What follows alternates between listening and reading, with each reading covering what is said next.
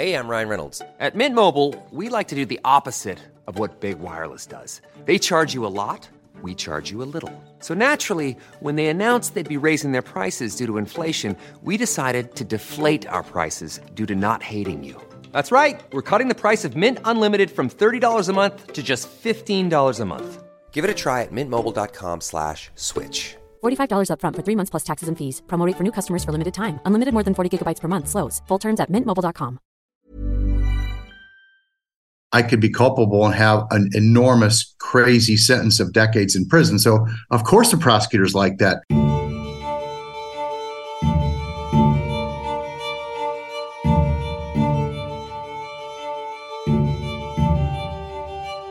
Hello, and welcome back to 1 Minute Remaining. My name is Jack Lawrence, the host and creator of this show. We just wrapped up the story of Zachariah Peterson, found guilty of second-degree felony murder. Of course, during Zach's episodes, we spoke about the felony murder rule and the controversy surrounding it. The fact that the United States is still the only country left in the world to completely abolish this rule. Just like with all the other cases we discuss, I like to wrap it up with a man that they call the voice of reason.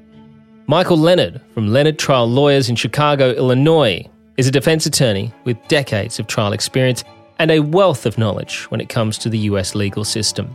So who better to discuss the felony murder rule with than the man himself? Hey, Jack, how you doing? Here he is. How are you, buddy? Good, mate. How are you? Pretty good. It's a Sunday night, and just getting ready for.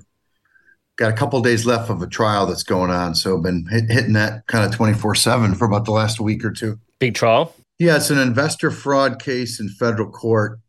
We've been going about 5 days so far. I think we have about 2 days left. So interesting case. Are we positive for a positive outcome? Well, you never can be that positive because you don't know what the outcome is going to be. But Yeah. I think it's gone pretty well or better than we could have expected so far. So we're definitely optimistic. Do you have some sleepless nights when you're in the middle of a trial?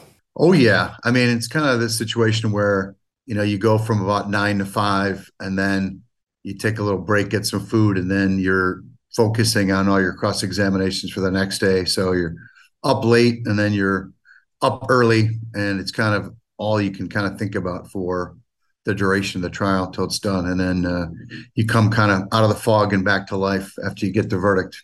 Ready for the next one? Yeah, and then we'll have to be. My most important question for you today, Jack, though, is what do Aussies do to celebrate Halloween? Or does such a holiday not exist over there? It's becoming more popular. It's one of those ones where some people are like all for it and other people are not that into it. But it has become a lot more popular over the last few years. I'm the type of guy who switches the lights off in the house and, sits down low so no one can see that I'm home. Some would say I'm a Grinch. Yeah, well, in the old days, the kids would egg those houses. They'd take eggs and throw them at the house. My house gets egged anyway, Mr. Leonard, even when it's not Halloween. For some reason, people love to egg my house. Your show. Yeah, I think that's it. Is it considered like a contrived American invention, the holiday itself? Yeah, absolutely. But it is, though, isn't it? I mean, but let's be honest, most holidays are contrived holidays made up by a Hallmark who want to sell some cards. I would agree, but do the kids have like a day on that day or that weekend that they actually are allowed to trick or treat? Yeah, absolutely. Yeah. So the trick and treating happens. So it's gone from just knocking on random houses to knocking on houses that are covered in decorations and that sort of stuff. So I did it last year with my kids, begrudgingly. Well, if every other kid's doing it, you pretty much got to let them go. I can't be that father, can I? And plus, in Australia, I don't know if the Americans do this, but the dads fill up an esky full of beers and we walk around having a beer while the kids do the trick or treating. Yeah, not as much, but yeah, that definitely happens. And it's more controlled. In the old days, we would take, when I was a kid, which is a long time ago, Jack, we would take pillowcases and we'd be out for hours till like 10 p.m. Now it's very controlled. You know, kids can only go from 4 to 7. So curmudgeons like you can turn off their lights at 7 and not be in any trouble. Well, look, speaking of being in trouble, let us get to the most recent case of Zachary Peterson, the young man who found himself in trouble after a drug deal gone bad, as we heard in the case, found not guilty of armed criminal action, but would be found guilty of the second-degree murder off the back of felony murder rule. My name is Zachary Peterson.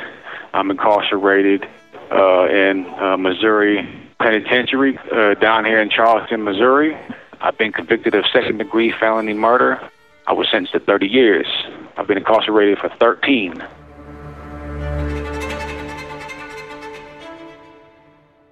My counsel cross-examined the foreman and all 12 jurors, and they told him, multiple jurors told him, that once they went back to deliberate, all they said was, "Who thinks he's the shooter?" Nobody raised their hand. They said, "Well, I guess we're done here." They were like, "Oh, hold up, well, we got this felony murder thing."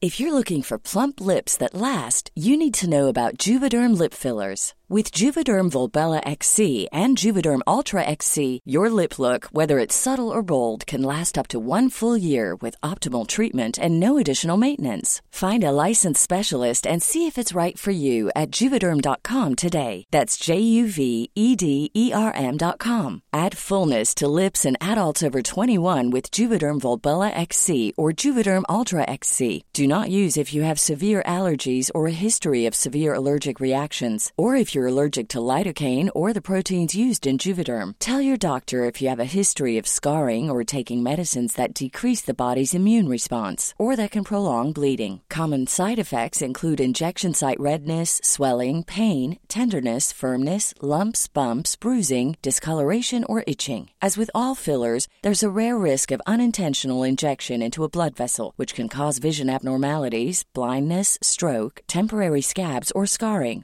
For full, important safety information, visit Juvederm.com. Hey, I'm Ryan Reynolds. At Mint Mobile, we like to do the opposite of what Big Wireless does. They charge you a lot, we charge you a little. So naturally, when they announced they'd be raising their prices due to inflation, we decided to deflate our prices due to not hating you.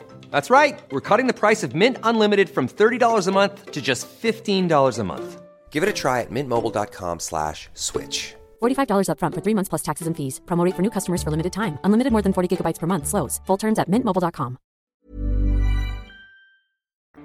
First of all, your thoughts on the case? Well, it's one of those ones where because of the felony murder rule, it really appears to be tragic and unfair. So it's really a policy discussion. But I guess you got to start with the felony murder rule itself, which, just so your listeners know, especially those who aren't in the States, it varies by jurisdiction, so there's about, I think, 5 or 6 states in the U.S. who have abolished it entirely. There is no felony murder. There's about 10 that have a more limited view. For example, California passed a law not too long ago where it eliminates culpability if the person did not actually participate in the killing or was not a major participant in the underlying felony. But the states that do have it, I think, as your guest said, the woman who participated in the trial, it's typically limited in the jurisdictions that have it to what are called violent felonies or ones that are considered inherently dangerous. And I know you've done your research, Jack, but it goes back all the way to 1700s in England, where they really first started with this felony murder rule. And England kept it until, I think, like the 1950s when they abolished it. So the states are the only ones that still do that. As I said in the show, I just find it, I don't like to use the word unfair, but it's, you look at someone like Zachary Peterson, who was doing the wrong thing. He was selling drugs. He wasn't selling, he was selling marijuana, which is now, funnily enough, legal in the area in which he was selling it. But he was doing the wrong thing at the time, so we know that. And in my opinion, you get caught for doing the wrong thing, you've got to pay the price. And if that's jail time, that's jail time.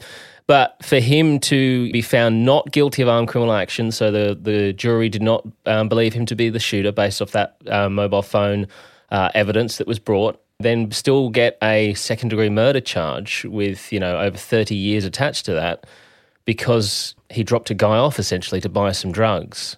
It just seems ludicrous. Yeah, no, I agree with you. I mean, I think that is the issue in these cases. Unfair, I think, is an appropriate way of looking at it, because it adds culpability to, someone who just happens to participate in the crime in some way, even if the death is entirely unforeseeable, even if the person had nothing to do with the commission of the acts that led to the death. It wasn't the shooter, or a third party was the shooter. And then I think in this case, in particular, it just raises the issue of, when is the crime completed? Yeah. And when can you say that the crime is actually done? And therefore, how far do you extend culpability beyond the acts that constitute the underlying felony, right? Because the way the story is portrayed is that he's gone, and it sounds like the pretty good scientific evidence, which is the historical cell tower data, puts him obviously not at the scene of the crime, a bunch of minutes later, right? Yeah, about 10, 15 minutes later, yeah. There's a strong argument that underlying felony was completed, and he's gone from the scene. It's over, so to speak, and his participation certainly is over. And then the murder killing happens, which you could argue is in the commission of an entirely different set of acts, or maybe a different felony, or maybe entirely unrelated to the original felony. So it's a troublesome one, especially when the guy's gone from the scene, clearly shown to be somewhere else. I think the prosecution theory in this case, just like in a lot of them, would be, well, it doesn't matter because really, the theory could be this was a setup, that Zach was, basically bringing the buyer there with the inference that knew this was going to happen. And I think that's the way they would probably want to sell it to the jury, that, he's a participant in a drug deal, that maybe he has some knowledge that that this is going to happen, and it's all set up. I don't know if they portrayed it that way, but I think that would be one way of portraying it from the prosecution side. The other thing that, the lady who I spoke with on the show, who was assisting in the defense for this trial, she speaks of at the end how the prosecution go out and do a press conference and say, we got the guy, we got justice, everyone can sleep easy. But as she said, they didn't get him because it was proven in court that he wasn't the shooter. So there's essentially the guy who pulled the trigger and has killed this bloke is still out there somewhere, probably committing more crimes. If he's willing to shoot someone once, chances are he's willing to do it again. But the prosecution still claimed that as a win for the good guys. Yeah, that was kind of ludicrous to try to go out there and say, hey, we got him. Everyone can rest assured. I mean, obviously, any fair reading of the case and anyone who watched it or knew anything about it would know that's entirely false, and that the real shooter or shooters were at the scene when he wasn't there. So that seems very strange that they would go out and take that approach. Prosecutors like to grandstand, like defense lawyers sometimes. Of course, not me, Jack. No, of course not. Always level-headed. But let's be honest with the result here. Clearly, the person or persons who perpetrated the killing absolutely got away with one here, and you're putting a 30-year sentence and a first or second murder degree conviction on a kid who really had absolutely nothing to do with the homicide involved. So, yeah, I think it's unfair from that perspective as well. What's interesting was I had the couple of prosecutors on the show just recently, and I spoke to them about this felony murder rule, and I said, what are your thoughts? And, unsurprisingly, they were fans of the felony murder rule because they said it gives you more options when it comes to prosecuting.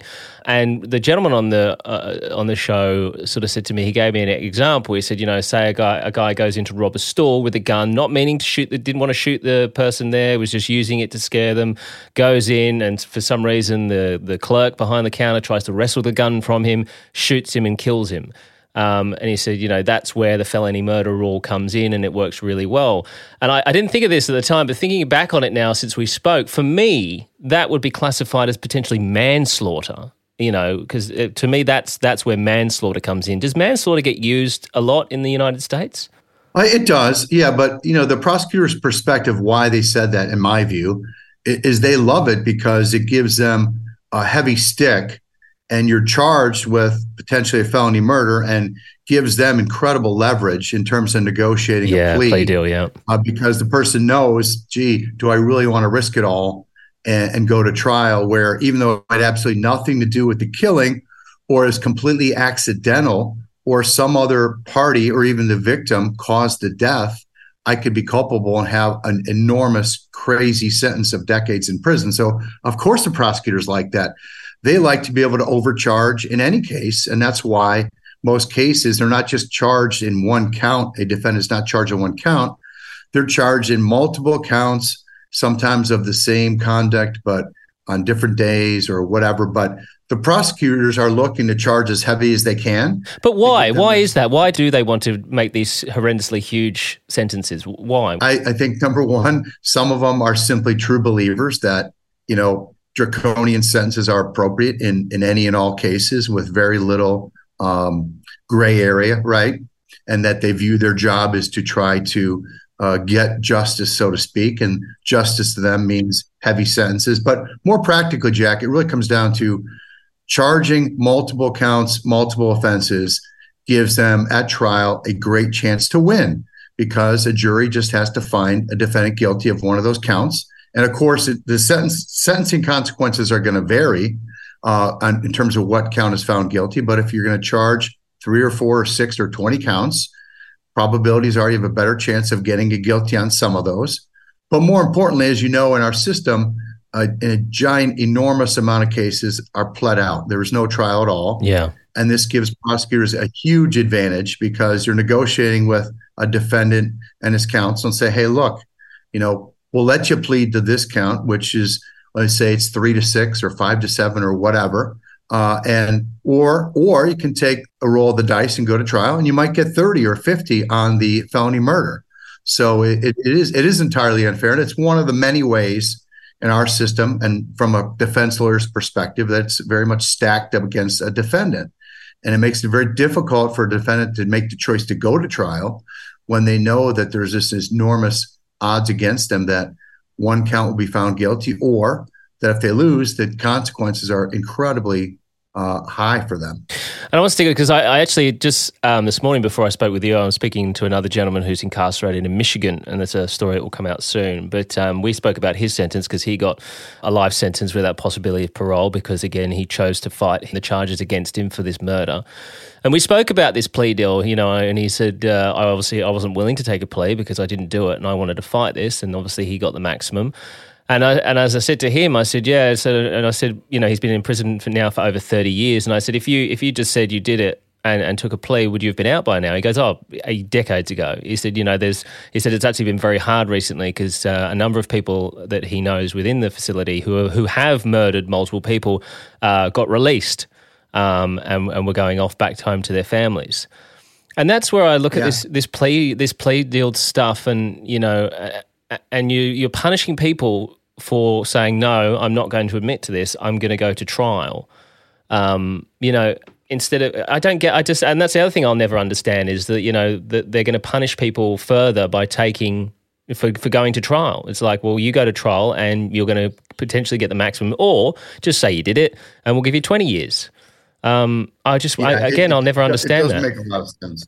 Yeah, it doesn't make a lot of sense. I mean, we get into the bigger questions, which I know you like to address, Jack, but, deterrence is one thing.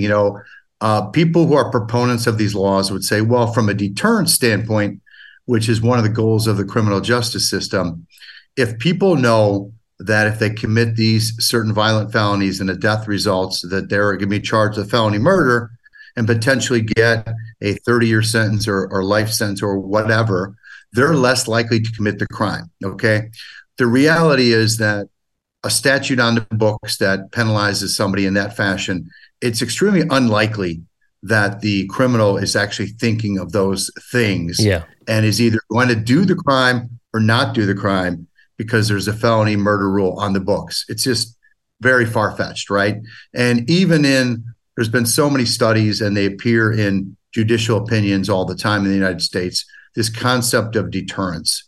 Is the public actually generally deterred by reading about a sentence that somebody else got? Or are they generally deterred because there's a law on the books that says, here's how you may be punished? Generally, most people who've studied the issue say, no, there really isn't that deterrent effect. and that most people aren't, specifically deterred, because of their prior conviction for something. That doesn't even necessarily, go into their thought process for whether they can commit another crime or not. So you kind of look at the larger issues in the system, but with the felony murder rule, you end up with some what appear to be very unfair and unjust results. Like you mentioned a couple in your show about these other kind of, I wouldn't call them wild scenarios, but scenarios that happen that result in felony murder, and we can touch upon some of those. Well, yeah, I mean, the one that shocked me the most was the police shooting. That the police can shoot someone and that person die, and the people with him can be charged with his murder. Like I talked about those 4 African American kids. I think it was 5 of them who decided to go and rob some houses. Of course, doing the wrong thing. You shouldn't be doing that. Fair enough. But the police turn up at the second house. They get into a shootout, kill one of the kids, and then those other 4 kids get charged with their mate's murder. 65 years one of them got, because he said, I'm not going to plead guilty to this. The other ones pleaded guilty, but the other one of them said, I'm not going to. And 65 years he got it. Exactly. Yeah, you can have a scenario like you described where the law enforcement member is the one who actually does the killing, either intentionally or unintentionally, or even the victim or the supposed victim of the crime. Let's say they're doing a robbery or a burglary, and the occupant or person at the store or whoever, they shoot somebody either intentionally or accidentally, and you're still tagged with the felony murder. So it results in all these different scenarios that seem very unfair, very unforeseeable, right? And just kind of ad hoc, and it really adds an element of uncertainty to the system that really shouldn't be there. And that's why you got a bunch of states that have said no to this. Yeah. And then states that more recently have said, no, we're going to restrict this. We're going to make it more limited. And Illinois, all they did was in Illinois here is that they said, okay, in the scenario you just talked about, where the non-felony participant does the shooting, then that's not going to be something that's covered by felony murder. I think it really comes down to the people that think it's a good idea. It always comes down to deterrence, this idea of deterrence, and or just the idea of pure punishment. Well, if you are going to commit what we believe to be a violent felony or something that's inherently dangerous and someone dies, the idea is that, basically you should pay for it. It's really a punitive issue and a deterrence issue, why they think these statutes are fair. And of course, I think, really, if you're in a just system and a just society, looking at the individual facts of the case and not just saying, oh, gee, we could charge them with them, so let's do it. But really see if the law can be justly applied and based upon the facts and circumstances of the case. And I think the felony murder makes that kind of throws it out the window in a lot of prosecutors' minds. One thing I just want to touch on before we wrap up is another thing from when chatting with these prosecutors that I actually learned that I wasn't really aware of. And, you're well aware of my disdain for the jury system, and I spoke to them about my disdain for the jury system. And one thing I learned from them was they said, that a jury can come back with a decision and say, they could turn around and say, we find this person guilty.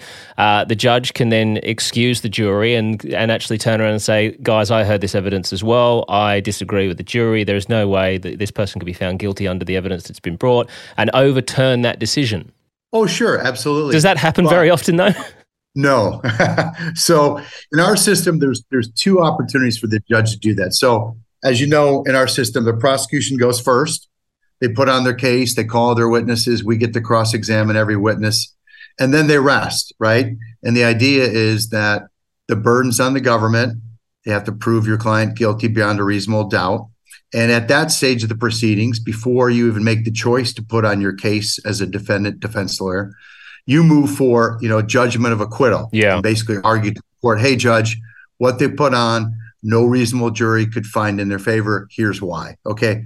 Those motions are rarely granted. I mean, percentage-wise, probably, who knows, less than 5%, less than 1%, probably, right?